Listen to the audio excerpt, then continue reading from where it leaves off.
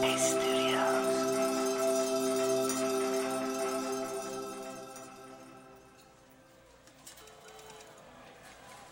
Hi, I'm Samantha, and welcome to Radio Headspace and to Tuesday.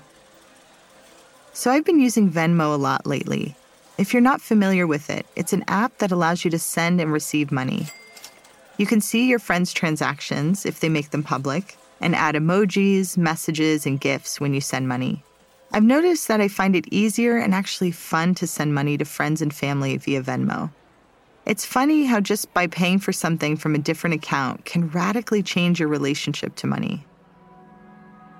This insight made me think about how we can often feel stuck in our immediate relationship to things like money in our lives. We may have inherited our financial habits from our parents or caregivers, but we're not stuck with them. The fact is that we can look at our relationship to things from someone else's point of view. We can ask ourselves, how would they see this? One person in my life who has an exceptionally great relationship to money is my mom. Since I can remember, she's always made a ritual out of paying bills. She wraps a big red ribbon around her stack of bills, she lights a candle, and takes her time to write checks while appreciating all of the services and things that she gets to have. She's grateful for the ability to pay for the electricity, the water, and her insurance, and she acknowledges the value that these resources add to her life. Even when we didn't have a lot of money, my mother never let us feel the anxiety over our financial situation. Instead of being possessive with money, she felt that it belonged to everyone. When I feel bitter about paying bills or anxiety about not having enough, I often think of my mom and her sense of optimism that everything will work out as long as we're living with integrity and generosity. My mom says she has a mana philosophy, which I've understood to be something akin to what goes around comes around.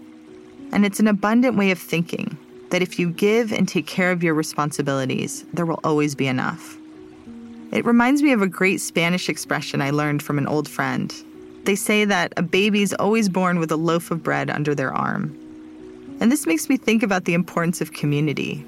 How can we take better care of each other as a community of human beings?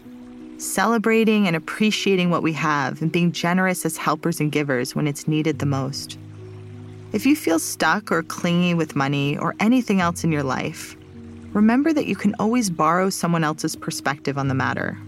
And you can start by appreciating what seems to be mundane. When you're pumping gas, see if you can appreciate that you have a mode of transportation that allows you to work. Or when paying your phone bill, think of how much we can do now with our phones and how helpful they are in our lives. So I'll leave it there for today. Thank you so much for listening, and I'll see you back here tomorrow.